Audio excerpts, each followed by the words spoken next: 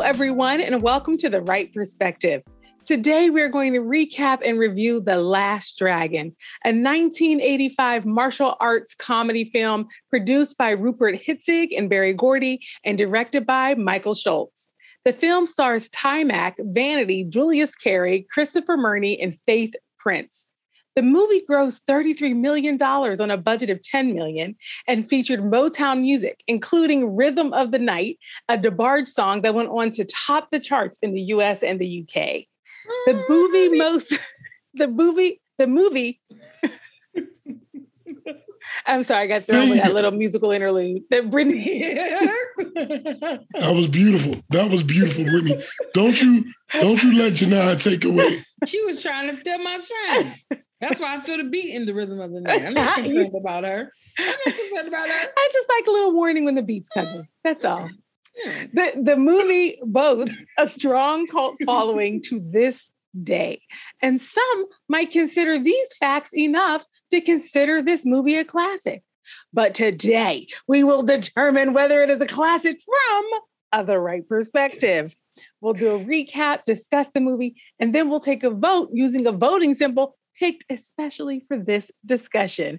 But we got to start with intros. Kick us off, bro. Hi, I'm Aubrey Wright, and I'm the oldest. I'm Genia Wright, and I'm the middle. Hi, I'm Brittany Wright, and I am the youngest. and for our viewers that are tuning in on audio, you're actually really missing out. Because Brittany and I have put on full 80s costume for this podcast. Now, you all are probably wondering the rhythm of the night. You all are probably wondering, why isn't Aubrey also in the mood and in the spirit? Well, that's a good question. Aubrey, can you help any of us understand why you are not also dressed up? You didn't want to dance the night away? Well, apparently, can I say that this idea came up? We're supposed to start recording at 6 today. Uh-huh. And this idea actually came up at about 6:27. Sounds to me like you're perfect timing. As I was patiently waiting. All I hear was perfect timing. On the Zoom for my sisters to join me. And when they finally join me and ready to get started, then we start the whole process over. Because now, and apparently... all we wanted him to do was go get some turntables and a boombox and cut the sleeves off of his shirt. I said, just cut. Don't you have a denim jacket? Everybody has a denim jacket. Big bebop headphones. He didn't get them. You have a gray sweatshirt. You could have just cut the sleeves off. We just wanted him to go get his ear pierced real quick. Gosh, or put on a glove and cut the fingers out. Yeah. Where is this random glove? Listen, you use your imagination, bro. I have these things on hand. All right, you know. Do you think I have blue eyeshadow? I don't. This is lipstick on my eyes. Or would this be acceptable? These are all real clothes that I wear.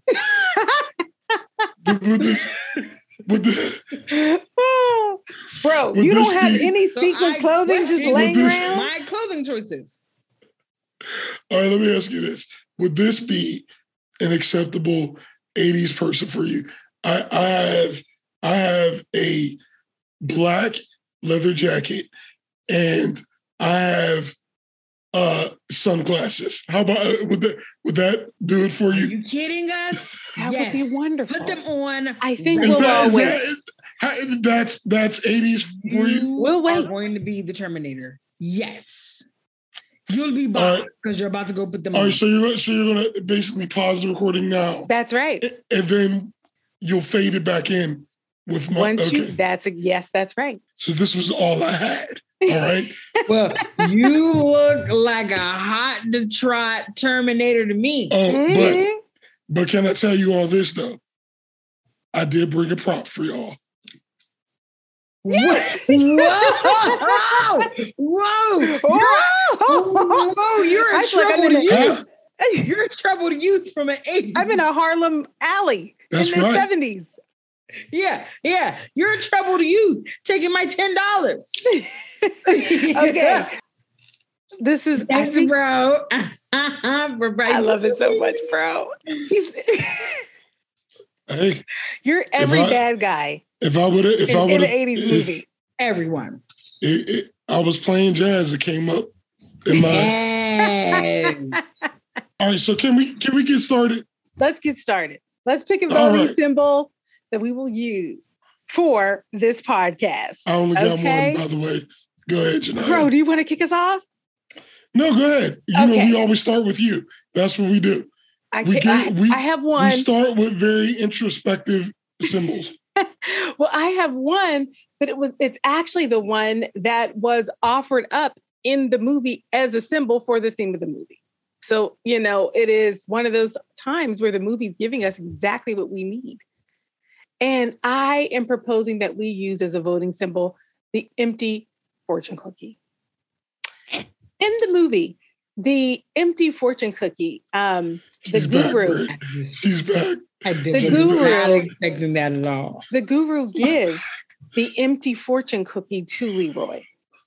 And he says, everything you need to know is in this fortune cookie. Leroy crunches the fortune cookie, and guess what? It's empty. There's nothing in there. Why? Because he doesn't need any additional information. Everything he needs is inside of him. And that is a perfect symbol for this movie, because as a viewer, you know from the first 5 minutes of the movie that he has reached the final level. We know it. We see it. But it takes the entire movie for him to realize that he has made it to the final level. And so I think that fortune cookie, that you have everything you need already symbol, sums it up. That's my recommendation. And I think that was the most Genia symbol that we've had in a long time. Just like everything I have, everything I need, I already have within. Is that the only one, or is there another? That's it. Brittany, did you think of one last minute yet? So I was thinking of fortune cookie. Then I was like, well, maybe Bruce Leroy himself, then glowing. And then I was like, I don't know. That's it, Brittany, really. Brittany, a dragon. Brittany, no. A dragon badge. There are no dragons. You struck, Brittany. I don't know where your brain was going with this fortune cookie stuff, but you struck gold on the second one. I don't see how it could be anything other than Taimak. It got to be 3 Taimaks. You're using the main character of the movie as the symbol? Because he and that movie are one of the same. He represents that movie. Mm-hmm. The movie has the cult following. People will go to Comic-Con to hear from him because, and look, I love Taimak. I think he should have been a huge star after that movie. I don't understand why he's not. He was good, not just in the fighting scenes and everything. He did good acting, but I've never researched it, but I don't know why it didn't kick off after that. But what I'm saying is unfortunately, that's what people associate him with. And he loves it. Like if you see him talk about it, he's all good. You know, it's a positive thing. And so I'm thinking in this context, he's so tied in with that. Because I'm trying to, he is the last dragon. That's what you're saying, bro. Listen, that's it. That glowing orb of him, and he's going like this. Yeah, that's because that's what I was thinking. I was thinking Taimak silhouette. Like yes. I can get with it. I can get with it, bro. Now, if I need silhouette while he's eating a fortune cookie, I understand. Brittany, let this be the last podcast where you just mush all of the symbol proposals together. This is so we are not doing that. You said you want me to do it every podcast? No, you already do it every podcast. We want you to stop. You want me to continue? We don't. Love it. Please stop. Love it every time I do it. Don't do it anymore. I just do it some more. I just want you to know I submitted my paperwork and I'm getting from. So we don't give severance packages from this podcast. I'll let you all know. I'm going to get two normal sisters. You're in this. Once you're in, you're in. You're in. Who aren't able to dress up like a separate decade from 30 years ago on 15 seconds notice. All right. So can we agree on that? Well, let's go with it. So if the movie at the end, this movie will, at the end of this podcast, this movie will get 0, 1, 2, or 3 Taimak silhouettes. Glowing silhouettes. Taimak glowing silhouettes. And it must get 3. Listen, 3, just say 3 Taimaks, okay? But on the screen, because I'm sure it'll be easy to find. Yeah. So on the screen, I know we don't normally do this, but just throw it up real quick. Okay. A glowing. Because they'll have him posing. Taimak. And they'll have one with him glowing. So but it's 3 Taimaks. 3 Taimaks. And there must be 3 in order for this, for The Last Dragon to be considered a classic from the Wright perspective. And let me let you all know this, okay? He's got my Taimak already. So I know I'm not supposed. Janai's very strict. She wants to make sure that we unfold. I'm letting you know that it's already got 1 vote. So the votes that we're looking for are your 2 votes. That's what we're discussing. You don't know what's going to come out of this discussion that could move your needle. Let me let you know this. I just think it's a little presumptive of you. Let me let you know this. There ain't that much discussion in the world, okay? I'm going to just let you know that from right at the beginning. And I looked up The Last Dragon, on, and this is why this infuriating. I think that he needs to give the synopsis. Send it to him. I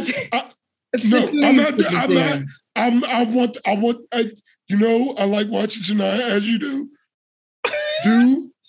And plus I'll be too emotional.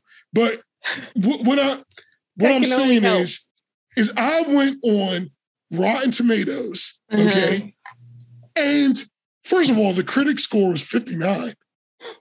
I don't even want to talk about that. The audience score is only 86%, which means there are 14% of people who have a negative view of The Last Dragon. So, in protest to these 14%, I'm letting you know where I stand. Okay? You want to teach them a valuable lesson. I am curious to see how you all pan out on this, but I don't want to front. Like, I don't know what I'm doing at the end of this. Okay? So, I just felt a rare moment of me being transparent. I feel like I celebrate your transparency. Yes, I appreciate every last piece of that. I celebrate it. And I appreciate when we all find our ways to bring our own unique approaches into the podcast. I told you about doing your corporate. Even if it's breaking our central formula, which is building toward look, a vote. You're not going to be using this language to denigrate me, okay? I know I haven't worked in corporate for a long time, but I know the language still. You're not fooling anybody, buddy. Listen. Well, life is jazz. It is. And you know what? That's a great segue into what? The recap. Okay. Now, if you are new to our podcast, you should know we do a spoiler-filled recap because our content is from quite a while ago, generally. So, spoilers everywhere. Okay? Bound. All right? So, and then there are some people who haven't seen the movie, but still want to enjoy the podcast. So we do a thorough recap. Okay? All right. Let's hop in. Let's get it. The Last Dragon takes place in New York City in the 80s. A young martial arts instructor named Leroy Greene, played by Aubrey's favorite person, who? Taimak. He has been training tirelessly to attain the same level of mastery as his idol, Bruce Lee.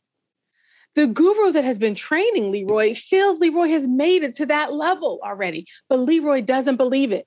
And why doesn't he believe it? Because he doesn't have the glow. Okay. The glow is the final level. It is when the spirit takes over for the mind and guides the body without thought. Okay. Now, we all saw it happen right at the top of the movie. Okay. Because Leroy catches an arrow as a part of a practice exercise with his martial arts teacher, and he doesn't even know how he did it. But still, Leroy doesn't believe that he has reached the final level. So his martial arts teacher gives Leroy a special amulet, and he sends him on a quest to take it as an offering to a potential new master, Sum Dong Goy, supposedly the wisest man in the world that also happens to live in New York. The teacher also kind of tells Leroy to stop being so pressed, okay? Because Leroy imitates everything that he has seen done in Bruce Lee films, including the way he dresses. All right. He's so focused on martial arts, he doesn't even date. Okay. Leroy accepts his mission. And whenever he has time, he is asking around Chinatown, trying to hunt down this new master. Meanwhile, while Leroy is looking for Sum Dong Goy, somebody is looking for Leroy. Who? I'm glad you asked. He is the meanest, prettiest, baddest, low-down mofo around town. Sho'nuff. The Shogun of Harlem. Sho'nuff. He wants to fight Leroy to prove that he is the better fighter and that he's the master. And guess what? Leroy doesn't care, okay? He pretty much ignores Sho'nuff when he keeps challenging him to fights. Leroy has no interest in fighting for glory and attention. He only fights when needed, like when he sees a woman being kidnapped on the street. He saves her, okay? Now, it turns out that this woman is a famous singer and TV DJ, Lauren Charles, played by Vanity. And Leroy has to save her multiple times because her life is being threatened by a shady lowlife, Eddie Arcadian, played by Christopher Murney, who wants Lauren to promote his musical act on her show, aka his girlfriend, Angela, played by Faith Prince. Lauren refuses to bow down because she is not going to be under anybody's thumb. Eddie Arcadian, nice try. Okay. Well, then again, she might actually want to be under Leroy's thumb. Okay. Because she is feeling him. Okay. She loves the way he keeps swooping in all the time. You look like a master to me. She picking up what he's dropping. He loves the way he just keeps swooping in, saving her every time she gets kidnapped. She gets kidnapped every 5 minutes. Okay. Man, that's a bad day. She's kidnapped a lot. It's a bad day, Vanity. Leroy likes her too, but he has no experience with women. Plus, he's very busy with his mission to find his new master. Right. And on top of that, Sho'nuff has started terrorizing Leroy's family and martial arts students, and all of this in an effort to kind of goad Leroy into fighting him. And if that wasn't enough, Arcadian is now after Leroy too.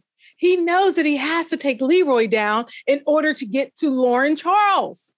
Eventually, Arcadian teams up with Sho'nuff, okay, to take Leroy down. Arcadian manipulates Leroy into a dark warehouse by, guess what? Kidnapping Lauren for a third time, and the fight is on, okay? At first, Leroy is holding his own, but then Sho'nuff gets the upper hand, and guess what? He keeps it. Okay, he has essentially beat Leroy physically and is now trying to break him mentally by dunking his head in water over and over again and asking Leroy, who is the master? Who is the master?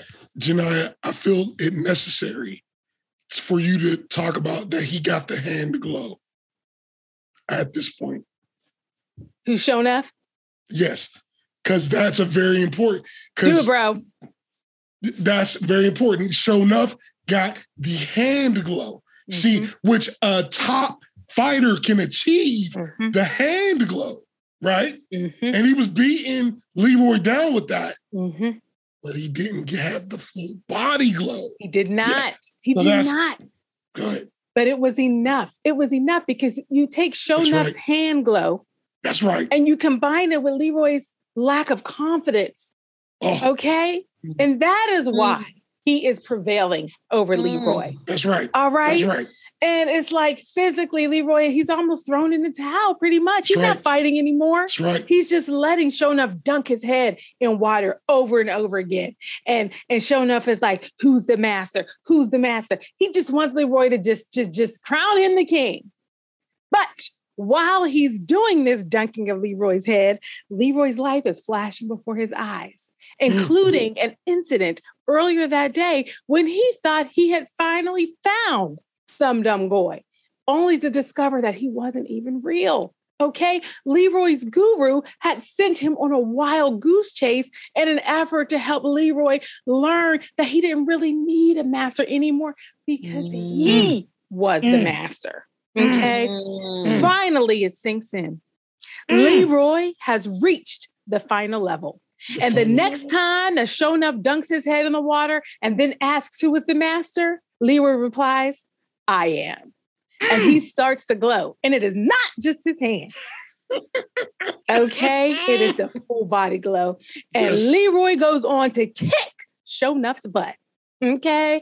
And then when Arcadian tries to shoot Leroy in a final attempt to get his way, Leroy catches the bullet in his teeth. Okay, you can't do that with the hand glow. You got to have the full body glow to catch the bullet in your teeth. Okay, and then Leroy essentially ties up Arcadian and leaves him there so the police can retrieve him. Leroy saves his boo Lauren. He avenges his family, and he accepts his destiny as a kung fu master. The end. And then they dance to the beat of the rhythm. Of the night. Thank you, sis. Oh, baby. I just feel like I watched it again. So good. So good. Thanks, y'all. Thanks, y'all. And there's so much left out in terms of, that's the main highlights. But there were other wonderful little through line stories happening. You know, we learned about Leroy's family. You know, they had colorful storylines. There were characters in Lauren's life that had interesting storylines, and even the subplots of the bad guys' lives. You know, so that is the main overview. But there were a lot of sub stories. You know, and bro, I feel like you got to kick off the discussion since you've already let everybody know how you feel. Well, first of all, let me take a sip. Of water. My ice cold water. It sounded like you were about to start a rap, an 80s rap. Let me take a sip. Listen, I'll bust one for you. Now, I fully know that this is a conversation that I am geared up to monopolize. And I was thinking to myself, how? Because my emotional attachment to this movie is not going to allow me to real time monitor myself to be able to allow, this is a group effort, but I can see myself running off. So what I did is I did something I haven't done in a long time. I actually took notes. And the title of these notes are Reasons The Last Dragon is Completely Awesome in Every Way. Okay?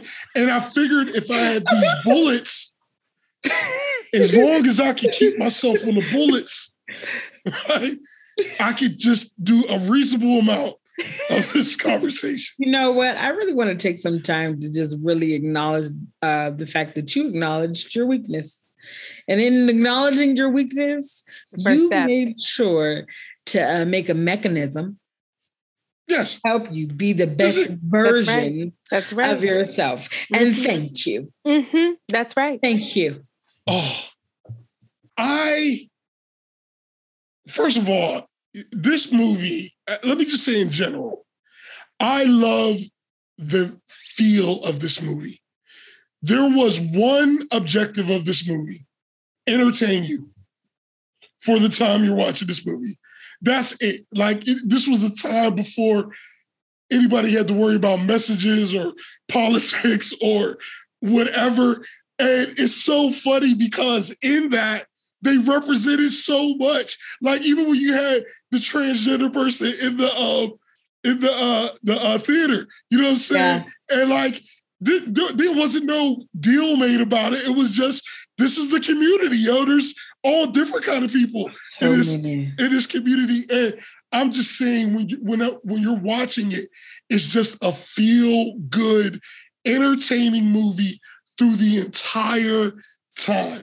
It's a clear movie. It's good versus evil. There's even the hero's journey is not him having to grapple with using his powers for the wrong reason, or so his journey was just realizing, you know, in itself, just how powerful he was. And I'm just saying, movies get so deep nowadays, and you know, but I just loved that feeling of just, this is just and bro, I don't want to disagree with you on general tone. I don't. Go ahead and disagree. But what you just said, I felt like, well, first of all, I want to thank you for celebrating the diversity in this movie. They had every kind of diversity. Okay. Racial diversity, gender diversity. I mean, you know, a lot of movies, when you go to the bad guys crew, okay, it's all men. And then they might have some strumpets that are women. Okay. Not in this movie. They had bad guys that were women and bad guys that were guys. Okay. And it was just sort of like an equivalency in terms of like, they had some top-notch bad girl talk. They did. And that's right. You want to do something? You want to kiss my fist? I was like, girl, you are taunting him. I just love, because first of all, bro, that's the scene that I wanted to point out. The one Brittany just talked about, because I think that is the time where Leroy is tempted to use his skills for a selfish reason, because they're literally making fun of him in that scene in front of his students. And didn't you see Leroy get tempted to just knock them all down? And then he saw his students. He remembered his vow not to use his skills for selfish reasons, and he checked himself. But bro, he did have that struggle. Well, for me, and I'm not disagreeing with you, but I'm saying the way I interpreted it. First of all, I just want to say that this was a time where we were observing and enjoying, whatever you want to call diversity or whatever, but we didn't have to name it. It was just, this movie just got all kind of people. And I just missed that time where it wasn't them doing the thing. It was just, that's just how this story was best told. And bro, I don't think that's the case, bro.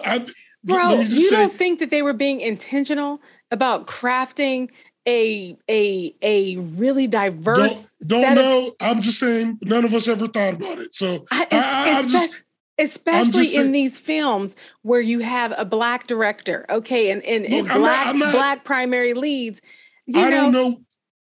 There's an intention around race in these movies. And they're painting a world that wasn't all Black, that wasn't Black versus white. It was everybody. Well, I'm just saying, I don't know. All I know is that we didn't have to care about that. And I miss those times. So I don't know if they had all those plans and all of that. All I'm saying is when we walked away, we weren't like, oh, The Last Dragon has great representation. We're like, that was awesome. That's how we. So I'm just saying, I'm not disagreeing with. I just want you to know, I'm not disagreeing with anything you're saying. I'm just glad we didn't have to care about that, and I'm glad that when I was watching it again for the 400th time, I also was able to be transported to a time where we went to the movie just because it was an awesome movie. But that being said, in that moment, if you notice, he didn't guard up until she swung on it. And so that's when he was about to break into, because I believe if they started hitting on him, he wasn't going to let him keep hitting. It was just, that's what it would have took. So in that moment, I don't feel like he was battling with himself more like I'm about to have to, do what I do. But I don't feel like it was for selfish reasons. Like, I can't let them beat me up, but they're going to have to push it to that point before I engage. But, I can also see it interpreted the way, I'm just saying, for me, it was just more like, it wasn't him wrestling with it. It was like, man, these people just don't even know. Yeah. I will put so many feet in their faces. They're going to get God. They're going to get God so good. They don't even know it. Brittany, can you give me that girl's line one more time for me? You're going to kiss my face. And there were so many great nuggets. Oh my God. There were so many great nuggets like that. And look, here's the thing. None of the women in that group, they didn't look like they were particularly athletic, like even when they were, but their attitude made them sound fine because they were just so confident. Very confident. Totally. Listen, that was something that was in this movie hardcore, is the women being normal looking women who were about that life. Listen, when Sho'nuff came into that pizza diner, that mom was about to kick his behind. She was throwing pizza dough. She was about to throw pans. The dad had to stop her. Can we please talk about that family for a minute? Can we talk about that family? Let's talk about that family. Okay, so Leroy, we meet Leroy, and we're hanging out with him for a while before we meet his family. Okay, so we don't know what to think. And his family, it's a mom, a dad, he has a brother, he has a sister. And listen, they are a very normal family. We have met Leroy, and he's this eccentric character. He doesn't use contractions. He will say, I am, never I'm, and I do not have the exactly. And walking with this posture, just being so obsessed with martial arts and this discipline. Okay. Then we meet his family, and they're just a regular, fun, nice family. The little brother is picking on Leroy, saying, man, you weird. You weird. Why you talk like that? Why you dress like that? You weird. And his dad is protecting him. You leave your brother alone. I was weird. And now people said I was weird because I was a black man opening up a pizza shop. That's right. And what was his little pizza slogan again? The motto. Directed your pizza to Daddy Greene's Pizza.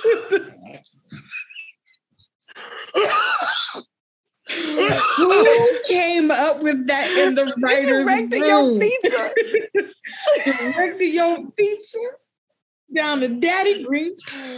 You've heard me talk. I've talked about this before, but I love movies that this movie did not shy away from the fact that this was a black family. Right. But this wasn't a movie about them being a black family. It could have been any family being like this. This was a movie about a kung fu master, but they didn't shy away from the fact that they're black, but they didn't make that the focal point. And I just love how, it just makes the storytelling feel very real. Just how, even when they're all around talking about the family, like when you have the scene where they're all eating together.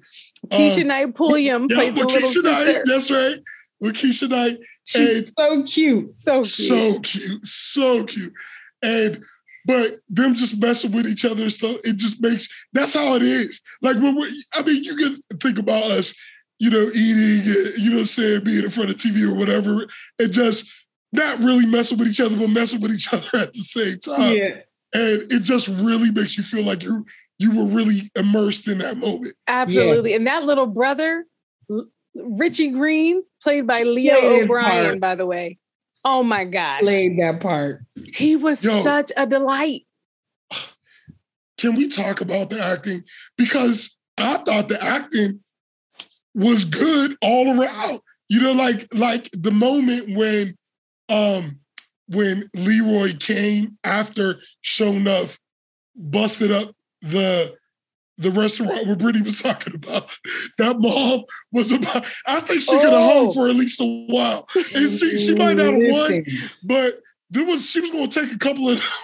She threw pizza dough in two of their faces. She started picking up pans The husband tried to stop her. She was like, she was about to go off. And I was like, I know that's right. And the look in his eye when he came in and he was just crying, but not too much.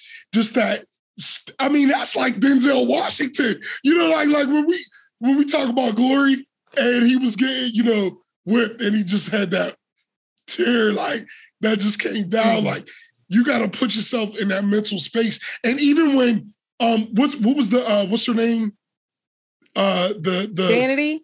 No. The girl, Eddie Arcadian's Angela, the Angela character. Like when she was going off on him, like she did that. She did that scene. She did a great job. Sorry to cut. I just wanted to say that one more thing. Well, so bro, you actually you kind of you mentioned Denzel Washington. Denzel Washington actually auditioned for both Leroy and Sho'nuff. Okay. Mario Van Peebles was considered for the role of Leroy. Okay. Wesley Snipes auditioned for the role of Leroy. Okay. And wait till you hear the list of people that were considered for Sho'nuff.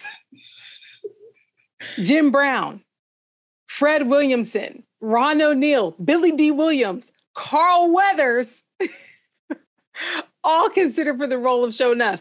But listen, y'all, when Billy Blanks was considered for Leroy. Lawrence Fishburne was considered for Leroy. And so it's like, yeah, I think the acting was good, but when I think about what Lawrence Fishburne could have brought to that part, I'm like, especially now that I know him as Morpheus, I'm like, oh my gosh. Lawrence Fishburne might have killed that role dead, you know? And I will also just in terms of like a fun little tidbit, you know. I've been looking forward to the tidbits. Let's get some tidbits. I just, you know, it's so funny when you think about all of these Black actors, you know, auditioning for these two roles that we know, actors we know. So Taimak, he was a martial artist. He was not an actor. Okay. And on the flip side, Julius Carry, who played Sho'nuff. Correct. He is a martial artist. He is a martial artist. Okay. Okay. But he was not an actor at the time. And on the flip side, Julius Carry, who played Sho'nuff, he was an actor. He was not a martial artist. And so when you think about the casting for this, you know, they really were looking for a secret sauce. And in some cases, it took a lot of work to get the person to actually be able to convey the role. Julius Carry, there are reports that he got sick of his training, his martial arts training, okay? And Taimak had many acting coaches working with him. They had multiple acting coaches to try to get him up to speed, okay? They did a good job. So, bro, you're complimenting the acting. They had to do some work to get him to where he was. And they did it. And he obviously did it too.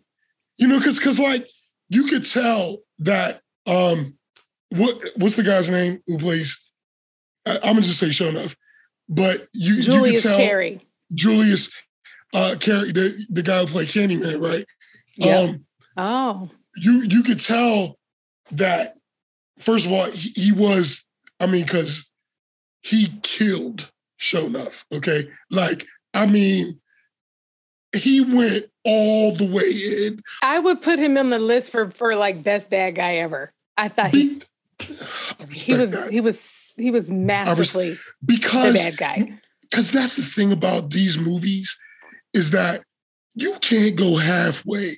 It would be corny. Like it's so corny. You got to stick it for it to work. And that's what he did. I mean, he just embodied it. But you could tell during the fight scenes, he's athletic, but you could tell he wasn't a fighter. And you could tell, you know what I'm saying, Taimak is an actual fighter. So, but you could tell that they both did the work to, you know, get out of their comfort zone. What did you think of the acting, sis? I thought it was like, you know, a corny 80s movie. I didn't. So,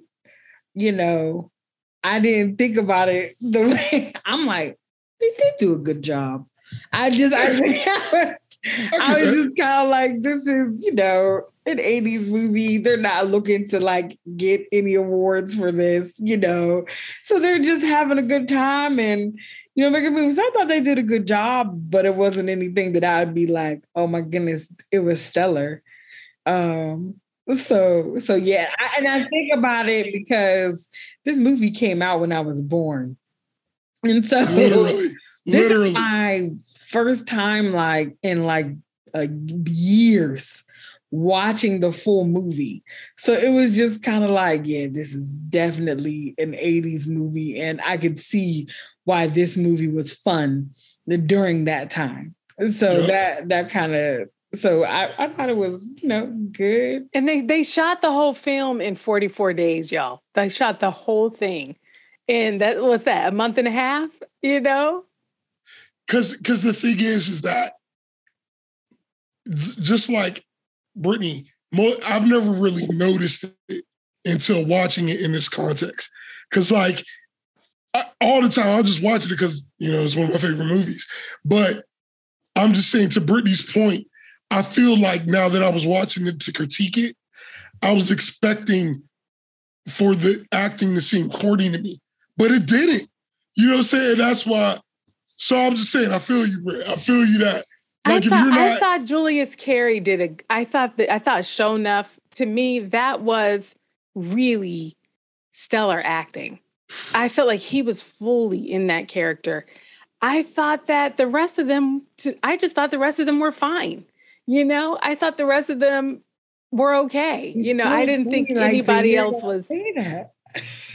Yeah, it's making me laugh to hear y'all say that because I'm just Janai agree with you. She said they're fine. No, I just thought I thought it was just funny. Like even hear you say that he was like so good. And I thought Sho'nuff was so good though. I thought he did a great job, but I was just like, in my head, I'm just like, he was, I thought that he was having a good time. Like he was like, he could shut it on, like in my mind, like, on that set, he could shut it on and off because it's like you go into it and you're being this big mean guy and you're doing things like coming in the middle of a movie and like disturbing the peace. You're breaking tables at a pizza shop. It's like with such a meanie pants. Exactly. I was like, you're being mean for no reason. Just walking around being a tyrant, just being for no reason. Just what's wrong with you? What about Lauren though, sis? Lauren? Huh? Lauren, the character played by Vanity. What did you think of her? Oh, I thought she was so beautiful. I loved how she it wasn't like, oh, we're taking her out of this car. She was like, this is not the way, who are you? And when she saw that something wasn't right, she fought back. She hit with a purse. She hit with her fist. She was like, if y'all gonna take me, y'all not taking me quietly, everybody's gonna know. She was screaming, help. I said, I know that's right, Vanity. Because Vanity was like, well, I'm gonna die loud. And even when they had kidnapped her and he was like, you're gonna play my girlfriend's video, she was like, no, I'm not. She was literally kidnapped. She had no way. She was tied to a chair. She had no way to get away.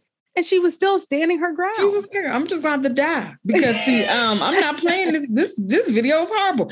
And then even watching her, though, it was kind of funny. And this is the part where I was just like, oh, this is like a cool 80s movie. Because when she was singing, I was like, this is that 80s sound. I was like, just so like, there's tone, but then there's not. Like, it's something happening there. And it's like, but I love it. That's what Janai was talking about. She said, she was listening to Vanity 6. And they can't sing like that. I'm like, it wasn't about singing. It was about making the sure wasn't. It was about making the good, if you put all the, like if you played at the club, it's fun to dance to. And her facial expressions that she was making when she was singing, I was just like, these facial expressions are so odd. But I was like, but for some reason, I get it. Like it was 80s facial expressions, Brett. That's how you express yourself in the 80s. Liz, and something I want to say is that Vanity was sexy this entire movie, but she had all her clothes on. Yep. Vanity was never inappropriate in terms of like revealing so much. And her body was just a regular woman's body. And I say that because I'm pointing out that right now, people are really in love with things that are manufactured. And just to see Vanity be naturally beautiful, hair teased out, looking a mess. I was like, I don't know why this was a style then. That's concerning. And then I was like, but her hair teased out, had her makeup on, and her dress maybe came up mid-thigh. Either way, even if it would have came up all the way to the top, it still was just nice. And she had on shiny tights. She had on shiny tights. All the time, shiny tights. Her tights were shiny. And I was just kind of chuckling because I was just like, what she has on right now, I will wear that outside. This is cute. And so... I think that was definitely... That must have been a choice because Vanity did some off-the-hook stuff. Listen, one of her famous songs was Nasty Girl. We're gonna stay in positive mode. Albert, just to let you know that Brittany, you took my next sentence out of my mouth because Vanity was so sexy. And like to me, it's one of the all-time sexy performances. Like I like Jasmine Guy in Harlem Nights. You know what I'm saying? Like we gotta put that on the list.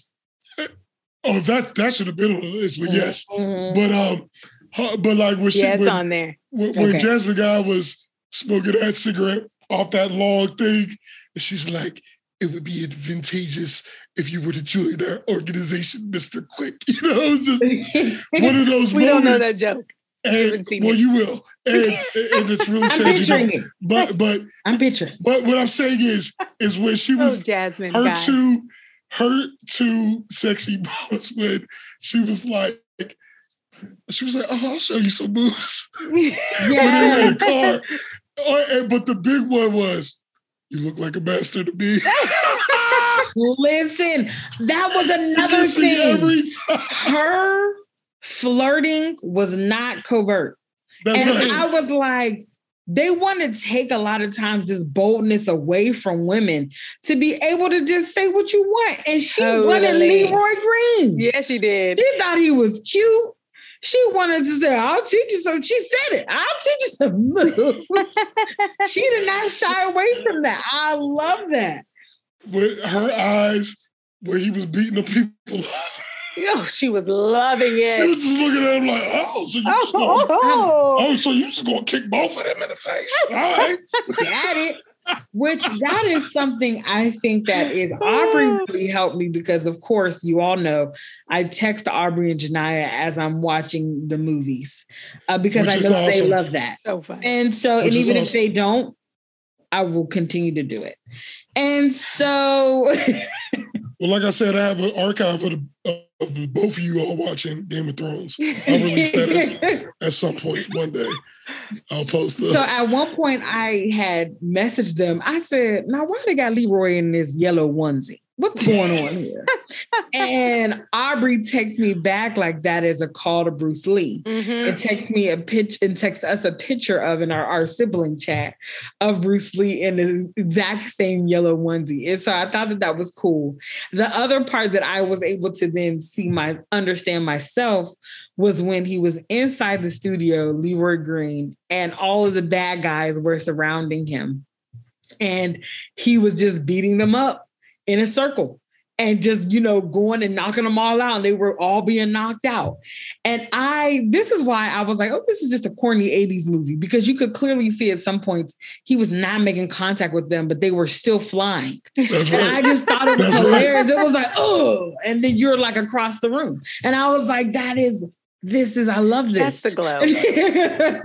That's Brittany, before he had the glow. Can I tell you something, Brittany and Michelle Wright? When those kids come into that theater, okay, yes. I am mentally in 1985. Every time. Yeah. And I don't care that the fighting is corny. I don't care that they got this, because that guy in, what's his name? The one who plays the brother? The small one. Arcadian kid. No, the small Asian kid. Oh, let me see. I'll see if I can find his name. He was so good. He's still a stunt person. Like he's got a great fight scene with The Rock in this movie, The Rundown, which is a movie I thought was good, but didn't get any traction. But anyway, but they do this. I think it's because The Rock puts out 17 movies a year. But he wasn't back then. He doesn't get a chance. He wasn't. That was back when he was getting started. Anyway, it's not a classic by any stretch. Yeah. But I would be. I remember it though. I might be curious to discuss Ernie Reyes Jr. Yes, Ernie Reyes. And so he's a real martial artist. Yeah. And like you can see, he was so good as a little boy. But he was in a bunch of movies at that time. You know what I'm saying? I remember seeing him. So he will always, but like, yo, when he squares up with that dude, he's like, you want to fight me? You know? And the funny thing is like, it's this grown man, like, I'm not gonna, you want to fight me, little kid? But even the way they had him do it, they made it kind of plausible because he just headbutted the dude in his crotch. And if you're a man, weird. you know that ain't gonna tickle. And he bends over and caught a foot to the face. But you know what? All of the martial arts scenes, they made me realize that I was surely missing something because I have not seen any Bruce Lee movies. And so I know that there were things that were paying homage to Bruce Lee. I mean, obviously, they named him repeatedly. Can we do Enter the Dragon next? Enter the Dragon? Let's do Enter the Dragon next. Just to continue the conversation. I love that. I love that because the whole time I was like, I wish that I could celebrate the Bruce Lee aspects of this. And just of that time. I can't wait. I can't wait for you to watch. I can't wait. I think about something else I texted Aubrey and Janiyah was that I love the fact that there was a time where people were in love with martial arts and with Bruce Lee because it was people fighting with their fists and it was teaching children that it's mind power over just the power of your fist. And so I just love that we're not talking about weapons. We're talking about what you can do with your own physical body. And of course, there were nunchucks and things like that came into play. But I just... Well, you know what? Here's the thing, though. Here's the thing. It still furthers your point in the sense that nunchucks if you're using that kind of weapon, it takes a discipline. Mm-hmm. It takes a discipline.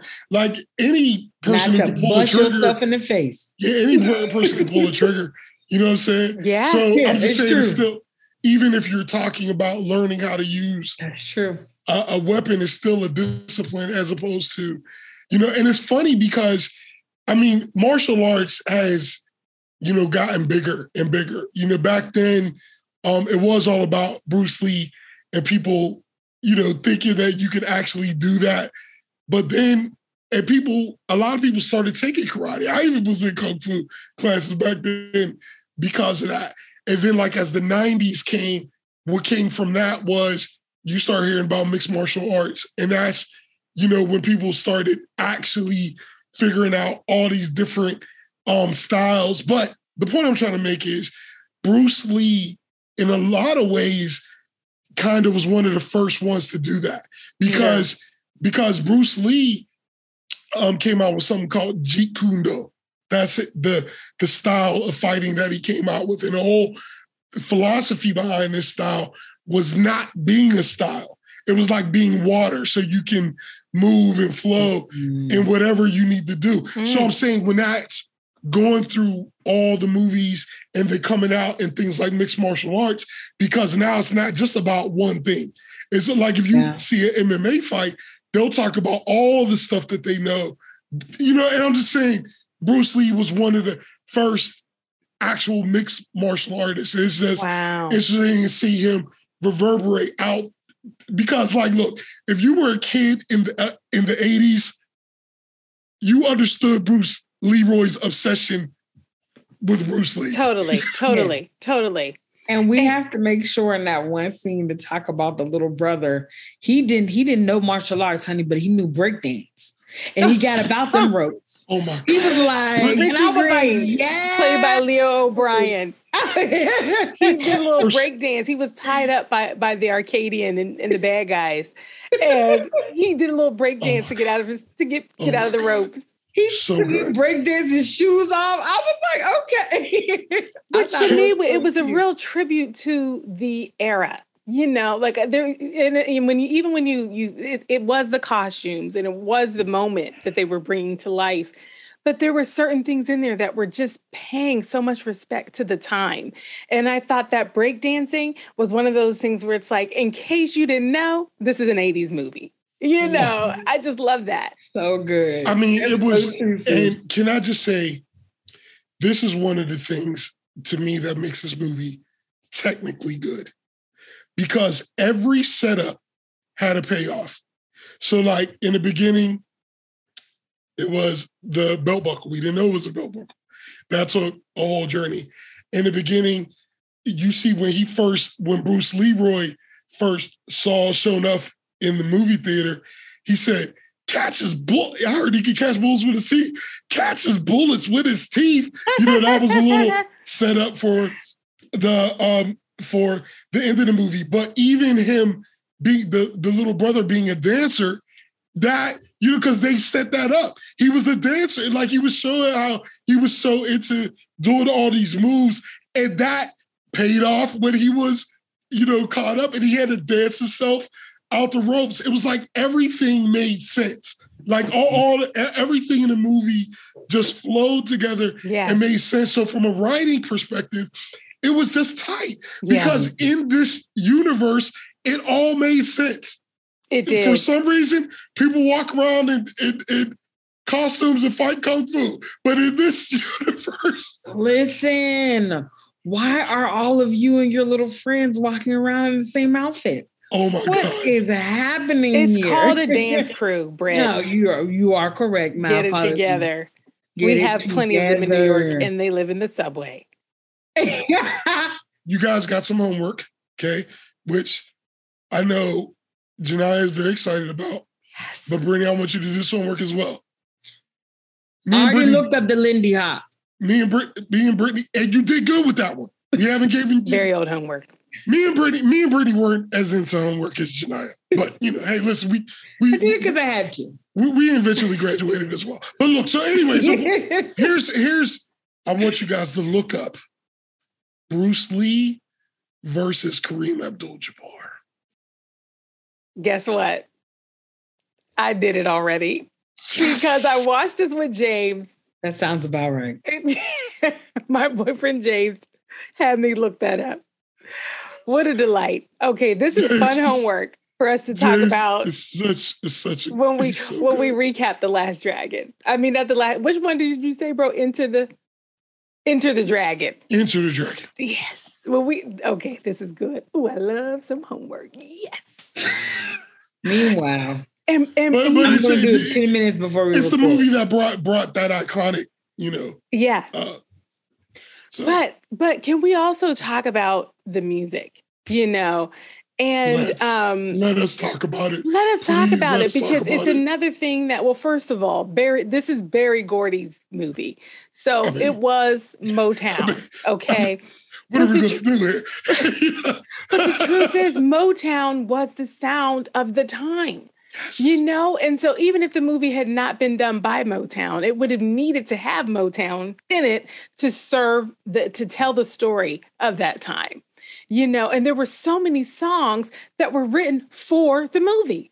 I mean, the title song, The Last Dragon. Okay, they had a song called The Glow. Wait. You just gonna have to stop there for 1 second. The Last Dragon by Dwight David. Performed by Dwight David, written by Bruce Miller and Norman Whitfield. It gives me the same feeling as the Rocky theme. Like, when they start bringing that song in, when he is fighting, and like the music that they're playing with the fight, the end of the movie fight scene between Sho'nuff. And they just build up the tension to that fight scene so perfectly. Yes.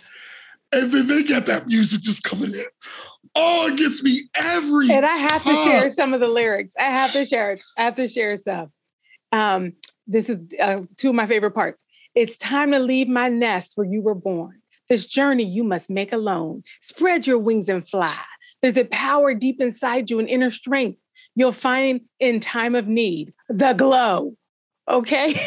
The journey now before you is in the final test. You've learned your lesson well. I can teach you no more. There's a power deep inside you, an inner strength you'll find in time of need. The glow. You are the last dragon. You possess the power of the glow. You are the last dragon. You possess the power of the glow. And they just keep saying it.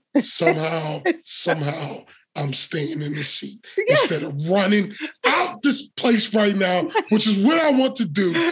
Run out and I'm cold.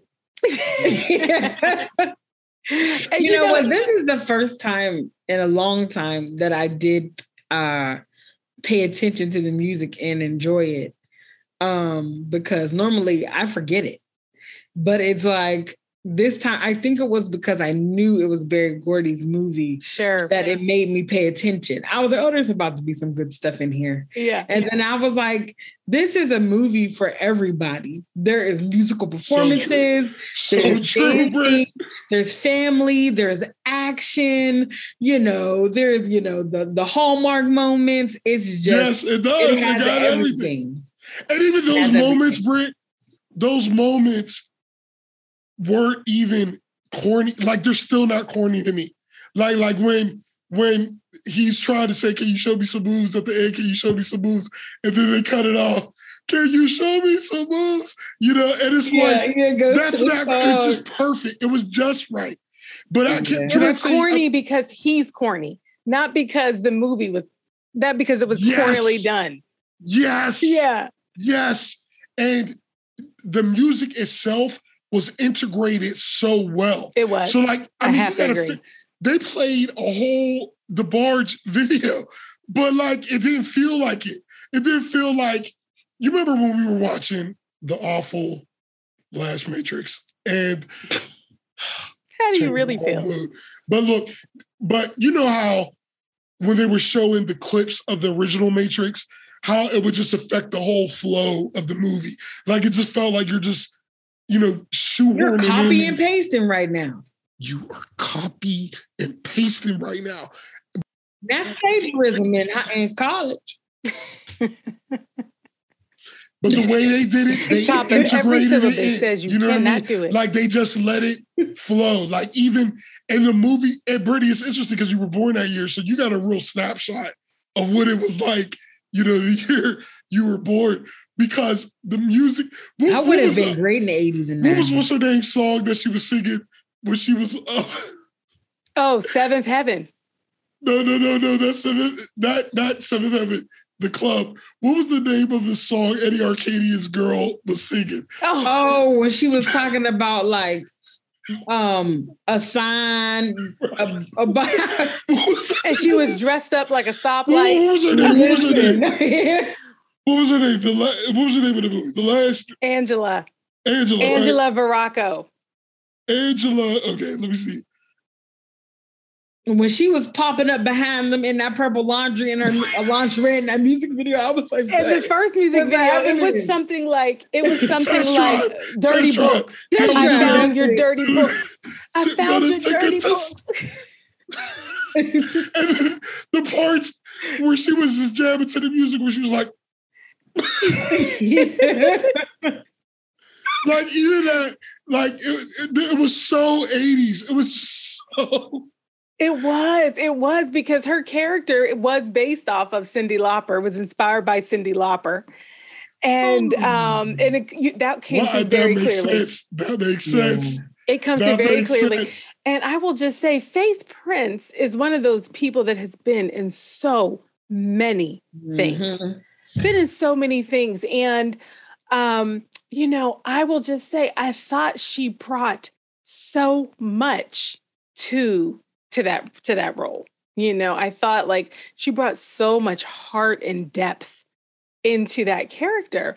It's one of those characters that could have been a throwaway in terms of casting, because all she really needed to do was to be like a sexy, a sexy girlfriend, that fell out of love with her boyfriend when he went too far to the dark side.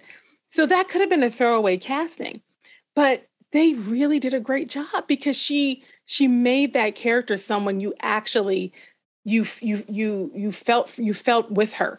You watched her being really disappointed in the way that Eddie Arcadian was evolving. We watched and understood that she was seeing something in him she hadn't seen before. We watched her become afraid of him and disgusted by him. And we felt her triumph when she got her courage together and went back to Queens, to Kew Gardens, That's right.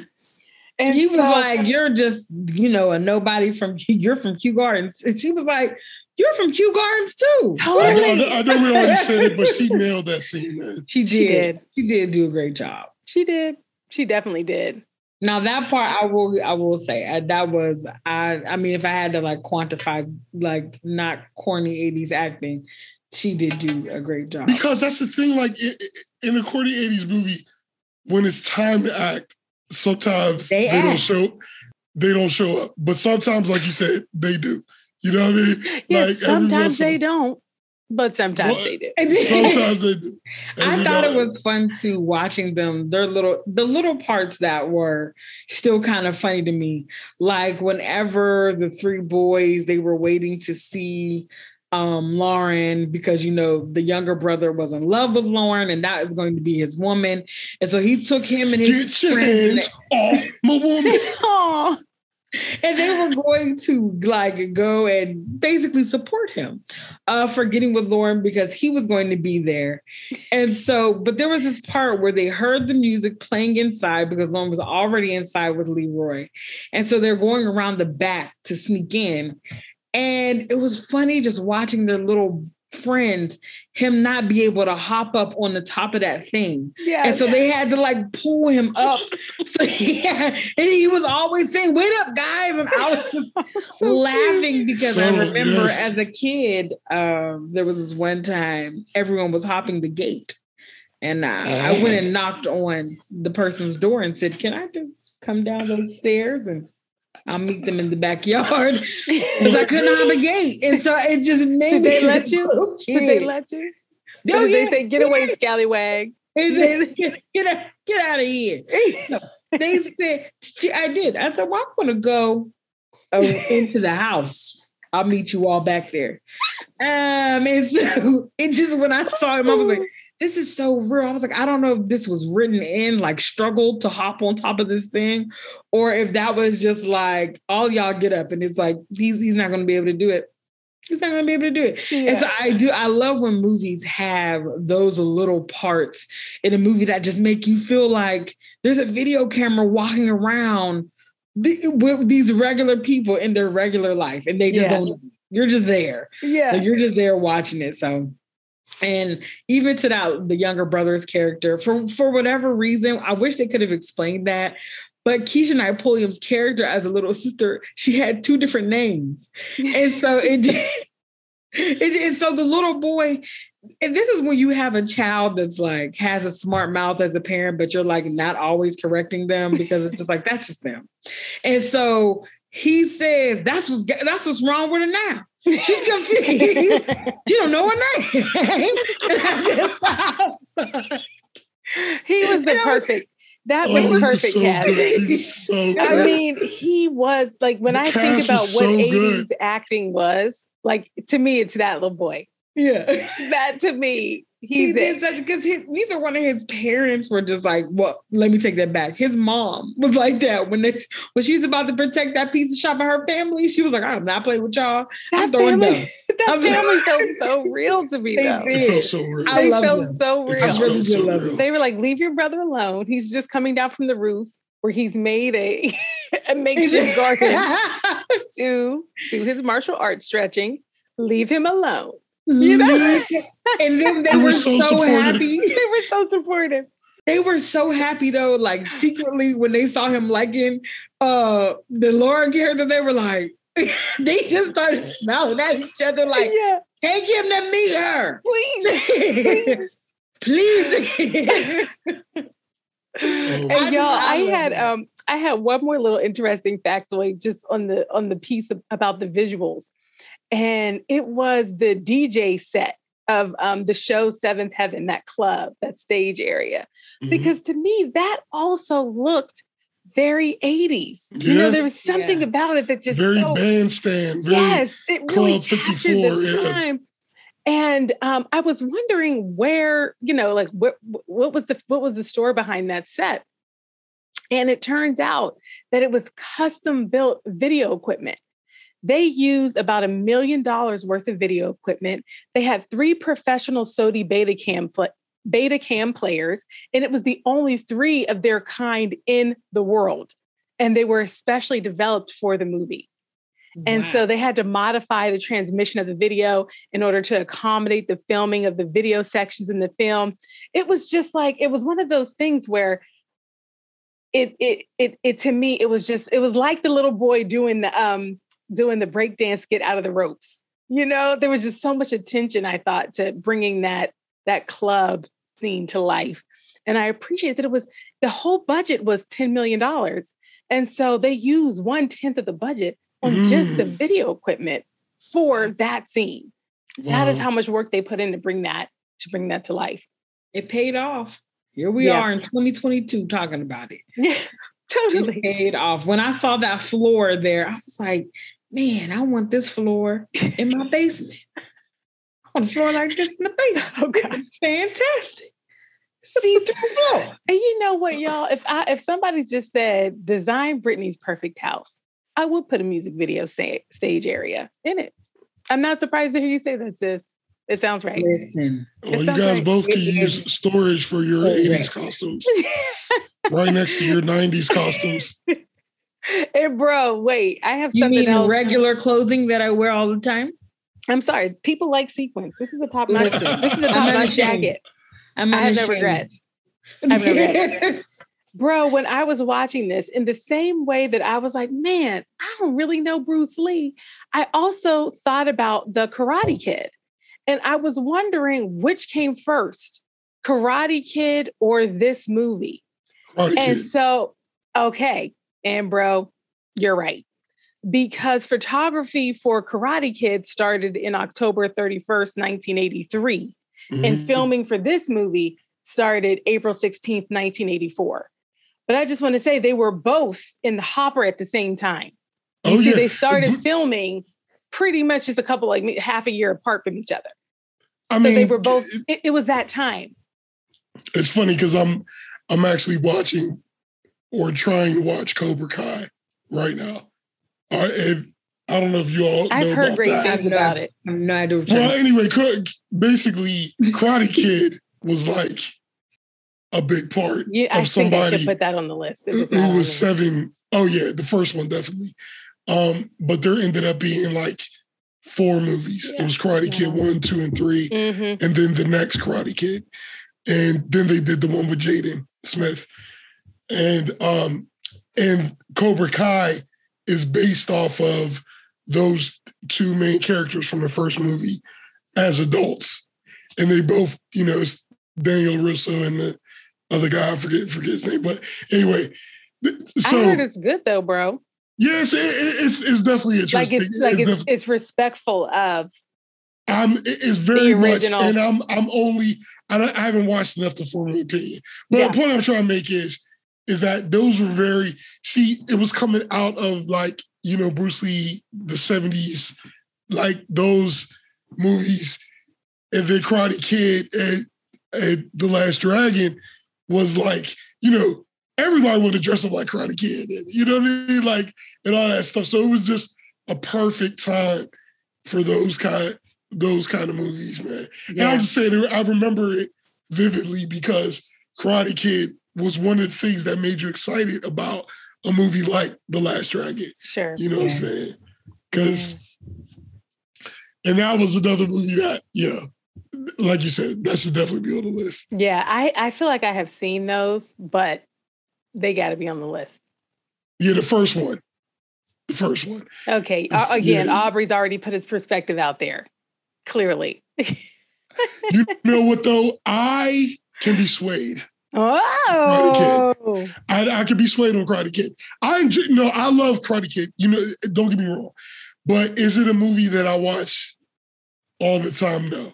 And because it's a Last Dragon, man, I'm telling you, from the start when he is doing those fight in the beginning, like over the credits, all the way until where they ascend up into that random stage. I enjoy that movie every second of that movie. I love the fortune cookie guys. Listen, they were so fun. They were so funny. They were just having themselves a good time. Oh my God. 3 young guys who owned and ran a fortune cookie factory in Chinatown. They were more hip than Leroy Greene, okay? They knew all the black things, but when they were playing hopscotch, I was cracking up. Hilarious. I said, yes, Leroy, you tricked them. And this is hilarious. And you know, it's just, Daniel LaRusso was obviously not a martial artist. And because I actually watched a little bit of Karate Kid because I was watching Cobra Kai. And I'm just saying, watching Karate Kid gives me those corny 80s vibes in certain, you know what I mean? Like, I haven't watched it all together. But the point I'm saying is that one, I wouldn't be, you know. But this one, I mean, Last Dragon, you know, it's just one of my movies. Well, I feel like we're ready to vote. Yeah, let's do it. Well, at least one vote is in already. That's but still, right. bro, for the sake of the show format. Oh, well, I still got to vote. I was letting y'all know what it was going to be. Yes, The Last Dragon gets my Taimak.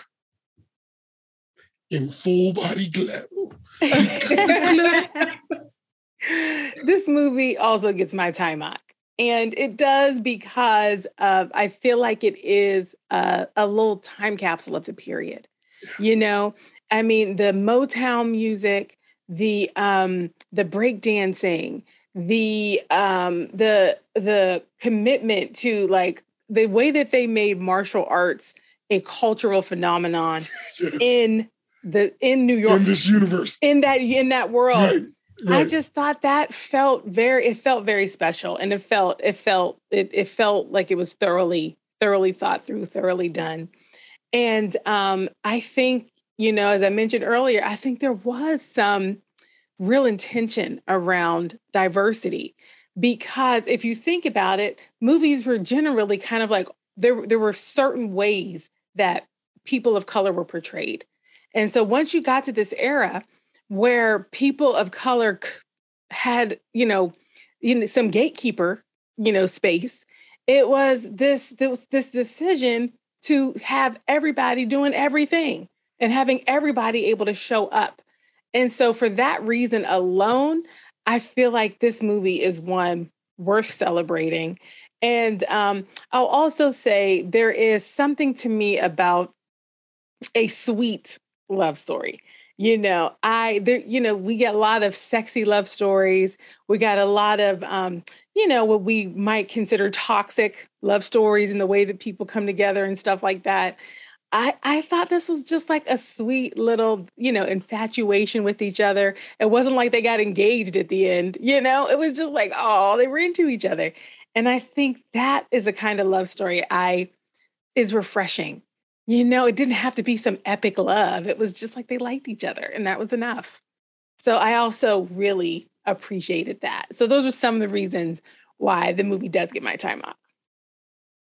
Yes, I will tell you, it does get my Taimak. I just, I enjoyed it, and I could see myself watching it again. I could see when it's on television, sitting, to watch it. We gotta watch together.